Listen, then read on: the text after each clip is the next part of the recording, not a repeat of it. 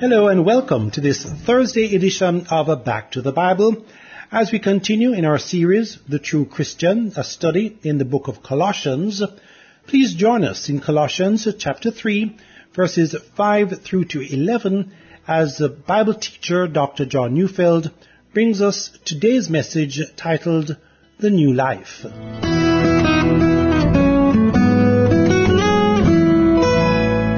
The passage we're going to be studying today begins with three words, which in the original Greek language is only one. And the word we read in English is to put to death. And I suppose another way of saying that is to kill. Now, of course, in homicide or in murder, someone has to kill someone, and in warfare, the same also occurs, but on a much larger scale. Put to death. It seems like an order that you give to a hitman or a soldier. Put the enemy to death. Gain complete victory, leaving them no opportunity to rise again. But we also know that sometimes the phrase put to death or kill can be used figuratively. You know, a businessman might be told to kill certain negotiations in a deal that effectively ends any possibility that the deal should go forward. But in Christian circles, that is truly Christian circles, we speak of putting to death unholy desires. And that's what we're going to be talking about today. Now, before we begin our study, I need to raise an issue that if you've been following this study, you will already have noticed. In Colossians 3, verse 3, we're told, you have died, and your life is hidden in God. That is, our old lives, the life we lived before we came to know Christ, is dead. It was killed in our conversion. But now as we begin our study in Colossians 3, verse 5, a mere 2 verses later, we begin by reading the words, therefore, on the basis of what you've been taught about your conversion, put to death. And then it lists a number of vices. Unless we miss this, verse 7 will tell us that these are the vices in which we formerly walked, that is, before we came to know Christ. I hope you see the problem. You see, on the one hand, we're told, we're dead. And then we're told, because of that, we need to put to death that which we once had. And so natural to ask, well, which one is it? Are we dead or are we not? Now, lest you think that Paul got mixed up here, go to Romans chapter 6, and we're going to begin to read in verses 1 and 2. It says, what shall we say then? Are we to continue in sin that grace may abound? By no means. How can we who died to sin still live in it? Sounds logical. If you're dead to sin, you can't be alive to sin. It has to be one or the other, right?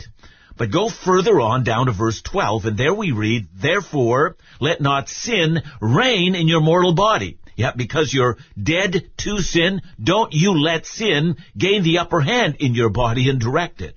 Now, how can that be?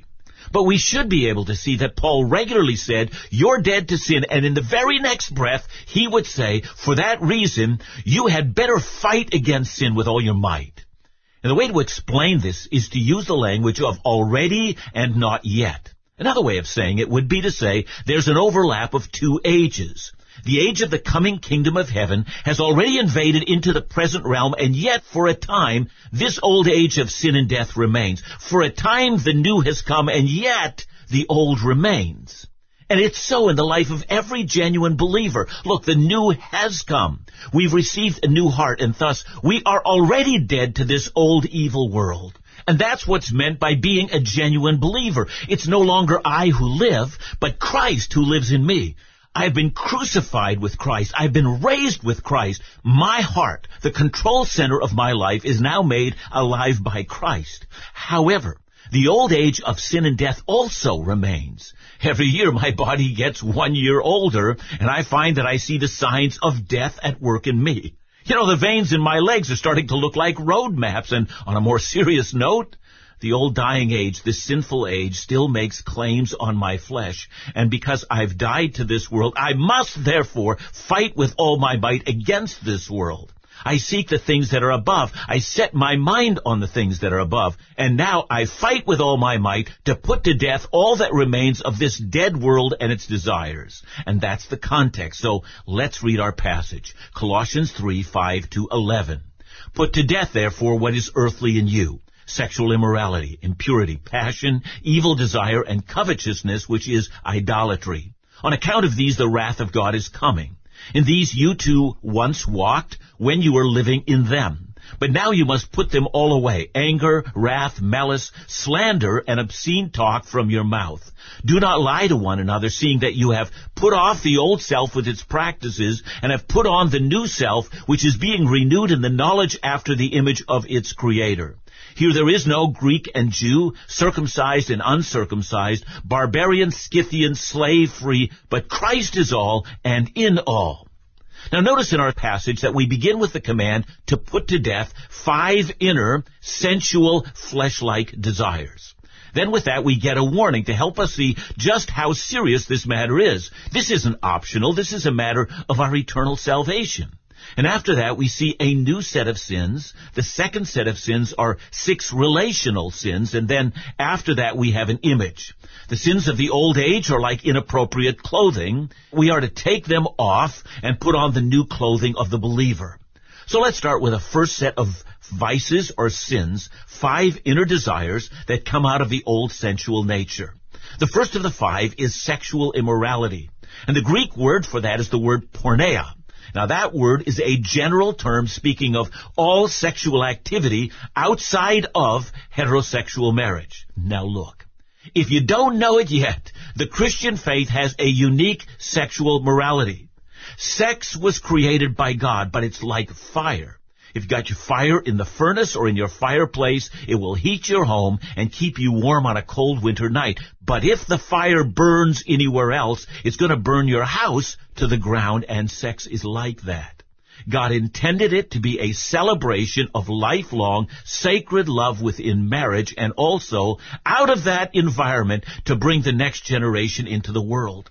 And those 2 reasons, the bond a husband and a wife have to one another for life, as well as out of this to bring children into the world, is the reason for sex. And for that reason, the Bible sees all other forms of sexual activity as a part of that age which has an entrenched rebellion against its Creator.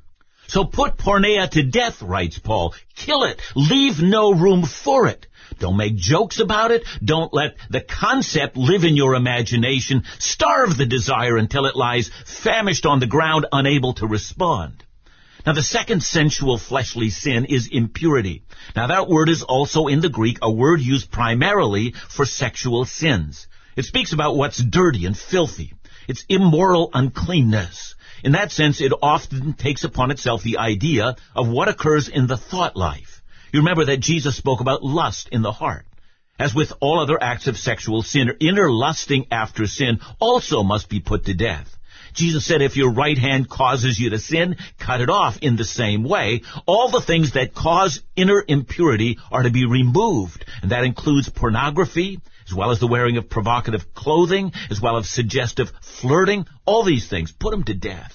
Third, Paul uses the word passion, and that speaks of strong physical sexual desires that emanate from our body. And since this is the case, please see that impurity creates passion. Feed your mind on sensuality, and your body will respond. Yeah, our minds lead, the bodies become ever more passionate. Spend all of your lifetime focusing on something, and you develop overwhelming passion for it. Cut off the emphasis, and your passion becomes manageable. Fourth, evil desire. And that means to strongly desire to have that which belongs to someone else. In this case, it can easily refer to desiring someone's wife or someone's husband. One author has said, when lust goes unchecked, a passion for what is forbidden arises. Habits are formed which feed on each other. Lust encourages passion, and passion produces more lust. And fifth, Paul adds a word that's not necessarily sexual, but it is related to the desire. It's the word covetousness. Another way of translating that word is to simply call it greed, to desire to have. And here he adds an explanation. Covetousness or greed, he says, is idolatry. So why is that idolatry? Well, please notice the 10th commandment.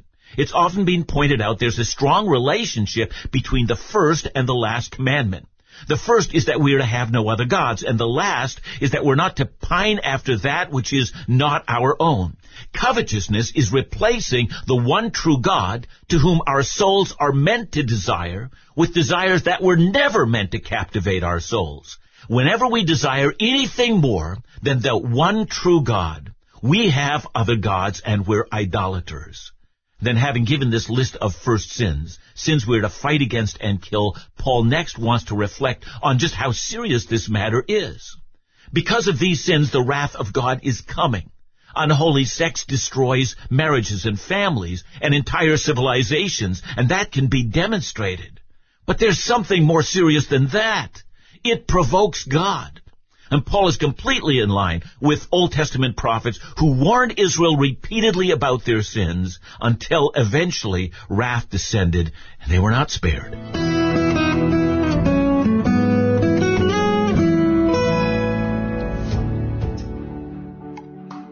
This is Back to the Bible teaching you can trust.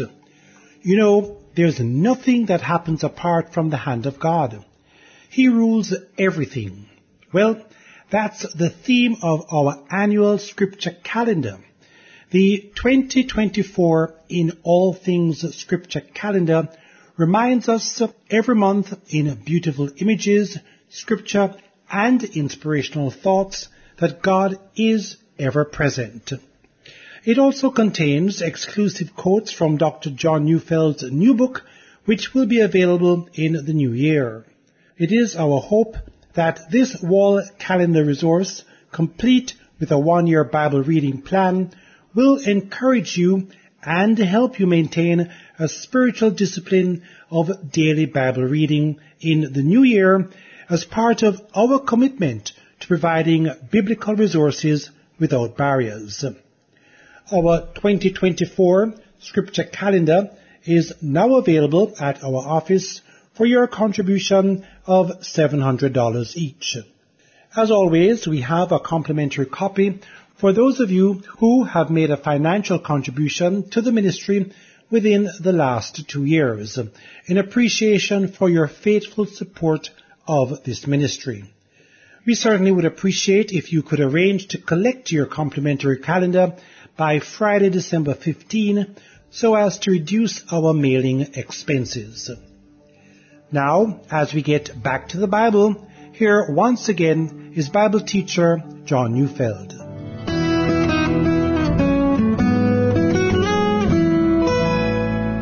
There are some who, upon hearing that the wrath of God comes because of sexual sins, are frankly shocked. When we hear of a scandal involving a religious leader, so many of us are focused on issues like the relationship between sex and power. Now, I'm not denying that relationship. I know it's there. But what I hear a great deal less of is that clearly we've put men in Christian leadership who are at the very least not interested in putting to death what belongs to the old sinful age. And at most, we have people in Christian leadership who labor in that position all the while they're under the wrath of God. They are, as it were, the walking dead awaiting judgment in the final day. But whether it's a Christian leader or someone who's not a Christian leader, in either case, the wrath of God awaits those who will not put these sins to death. And furthermore, Paul, in his instruction to the Colossians, reminds the believers in verse 7 that before their conversion, this is exactly how they lived. Again, we do well to remember that the ancient Greek and Roman world was an overwhelmingly sensualized and sexualized culture, very much like Western culture today. And so when Paul says, in these you too once walked, he says that they no doubt walked this way because, after all, the culture dictated this. This was the way of life that was thought normal.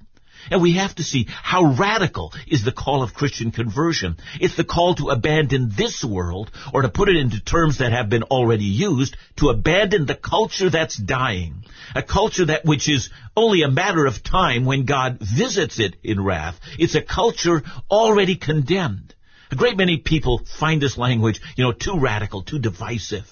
We think it's too extreme, too condemning, too judgmental. But please understand, this is not my language. It's the language of the Bible. Colossians 3:6 to be exact. And so if you are to be truly converted, we have to cease walking with what is condemned and put it off. How serious then is the call to repent of sensual and sexual sins? Apparently, it's a matter of life and death, of mercy or condemnation. You want to flee this stuff, for this stuff, if you cling to it, will eternally condemn you. And someone might say, does that mean perfection? Of course not. But it does mean we count ourselves dead to it, and for that reason, we declare warfare on this stuff, not acceptance of this stuff. You might have sinned in this regard, but God offers wonderful mercy. It's the mercy of repentance. And also He offers the mercy of the battle. See, we may fail, but we will not hide our sin, nor will we be comfortable with it. We will fight against it until it lies dead on the battlefield. Is there hope for the person who's constantly falling into this sin? Yes, there's hope. Repent. Ask the Holy Spirit to help you and equip you. Yeah, set your mind on things above, not on things that are corrupt. Yeah, you can be equipped to fight and not lie down in the filth. There is great hope. But should you simply say, this is how I am, and why can't I be a Christian and continue to live this way? Understand that attitude puts you under the expectation not of mercy but of wrath. Please, my dear listener, take this scripture very seriously. In that way, there's great hope for you, great hope indeed. But lest we think that sensuality is the only sin, it's not.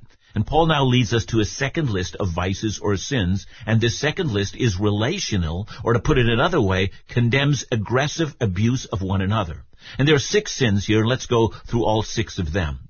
The first is anger, and anger in and of itself is not sin, because Ephesians 4:26 says, be angry, but don't sin. Sinful anger is the kind of anger that's furious with someone in such a way that it utterly rejects the other. The second sin is wrath. Now, we've read about God's wrath, but God's wrath is based on justice. The word for wrath here is a different one. It's the word that includes outbursts, either abusive or threatening words, or an attempt to belittle and intimidate. The third sin is malice, and malice is a feeling of hostility towards someone. It carries with it the desire to harm. In my experience, I've seen people who carry considerable malice, but who can also smile and can be polite. But they are able to inflict serious physical, financial, emotional, or relational damage when it suits them. Malice settles into the human heart towards someone else. It hates intensely and seeks the undoing of the other.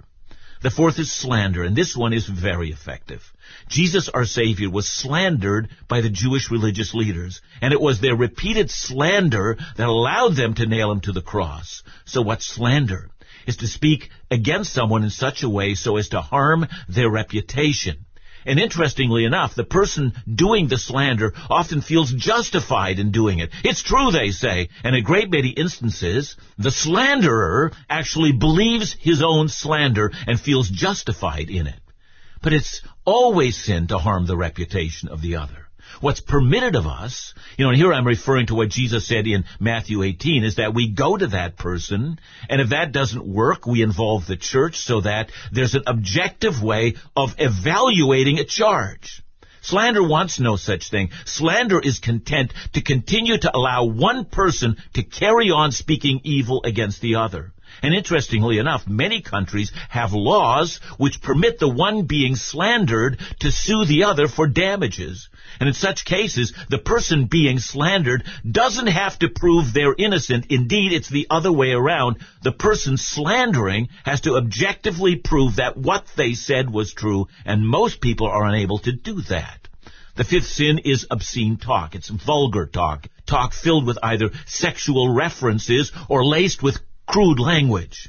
And then to sum it up, Paul adds sixth, do not lie to one another. So let's be clear. A lie is any deliberate attempt to deceive, and I put it that way because every once in a while someone will say that what they've said is technically true. All of us know that there are ways that we can speak, which remains technically correct, but is intended to give the wrong impression. See, that being said, Christian people are known to be truth tellers. We tell the truth when we recount events. We tell the truth in all situations, even if it makes us look less than ideal. We think it a sin to lie to one another. Very well, Paul has given us two lists. The first, what we might call the sins of the sexual self. The second is the sins of the relational self. And in each case, these sins reflect the second table of the laws that teach us how to love one another. By giving us a long list of these kinds of sins, Paul tells us that we've died to a former way of interacting with others, and instead we've been instructed to love others as Christ has loved us. So let's now come to the matter of clothing, or the matter of the image of clothing. All of us know that we wear clothing in keeping with the situation we find ourselves. No one wears a tuxedo when manuring out an animal barn. No one wears rubber boots and coveralls to a wedding banquet. Some sports franchises even dictate the kind of clothing their athletes are to wear during an interview or when arriving at a game. Clothing, we're told, makes the man or the woman. It tells us what we do, who we are, and how we want to be seen. Having spoken of the vices of the former way of life, having spoken of being dead to this world, having spoken of engaging in warfare against the vices of our former way of life, Paul now defines the old vices, or the kind of clothing we are to discard, and the new life, or the new clothing that's to be worn. Look at it, verses 9 to 10. Seeing that you have put off the old self with its practices, and have put on the new self, which is being renewed in knowledge after the image of its Creator. The key phrase here is the phrase, put off, and the word put on. And what's fascinating is that command, put off and put on, is in the aorist tense, which is a punctiliar tense. And that means Paul believes this activity has already been done at some specific point in time in the past. No doubt that point in time was conversion. At conversion, we appeared before our Savior. We took off the clothing that belonged to this world and that was destined to pass away. We said, we don't need that clothing anymore. We don't live in this world. We've put on the new clothing of Christ. This is how we want to be seen. It marks our identity. And Paul says that is what actually happened when you first believe. And then Paul adds one more thought. It's found in verse 11. Here there is not Greek and Jew, circumcised and uncircumcised, barbarian, Scythian, slave free, but Christ is all and in all. So when Paul says the words, here there is, the word here means among those who are dead to this world and alive to Christ, here among us, there is a new culture that has developed. Here it is. What is here? Well, first, all the divisions that previously marked the human race don't mark the people of God. Greek or Jew is hardly a matter of consequence. Educated or uneducated doesn't matter. Christ, having died with him and raised with him, now that truly, truly matters.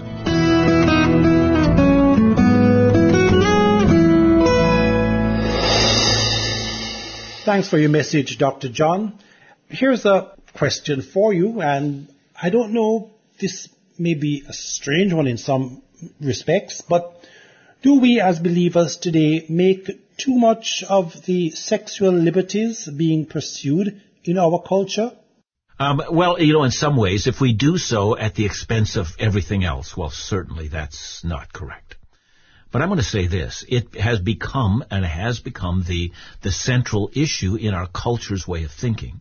And so because the sexual morality of our culture is so different than the sexual morality of believers, it becomes necessary for us to make that distinction, and especially for the next generation to make clear what it is we think about sexuality, why we think that way, and what purity looks like.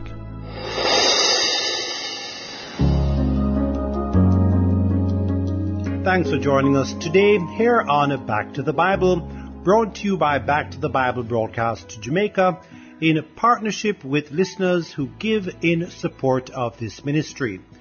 Our office is located at shop number 22, Hagley Park Plaza, Kingston 10. Our office hours are from Mondays through to Fridays from 8:30 a.m. through to 4 p.m. We can be contacted via email at backtothebibleministry@gmail.com. Our office number is 876-926-5765, and our cell and WhatsApp number is 876-337-6295. To listen to this study again or some of our previous studies, they are available in our free mobile app along with other Bible engagement material. Just look for BTTB Jamaica in your app store. That's BTTB Jamaica. You can also listen from other podcast platforms, including Podbean, Google, Spotify, and Amazon Music. Be sure to look for Back to the Bible Jamaica. And before we go, we have in stock the 2024 edition of Our Daily Bread, available from our office here at Back to the Bible for $500 each. Debit and credit cards are accepted. We invite you to join us again tomorrow as we continue our series, The True Christian, a study in the book of Colossians. Our focus will be on Colossians chapter 3, verses 12 through to 15, as Bible teacher Dr. John Neufeld brings us a message titled New Clothing. That's tomorrow, right here on Back to the Bible Jamaica, seeking to bring you closer to Jesus today than you were yesterday.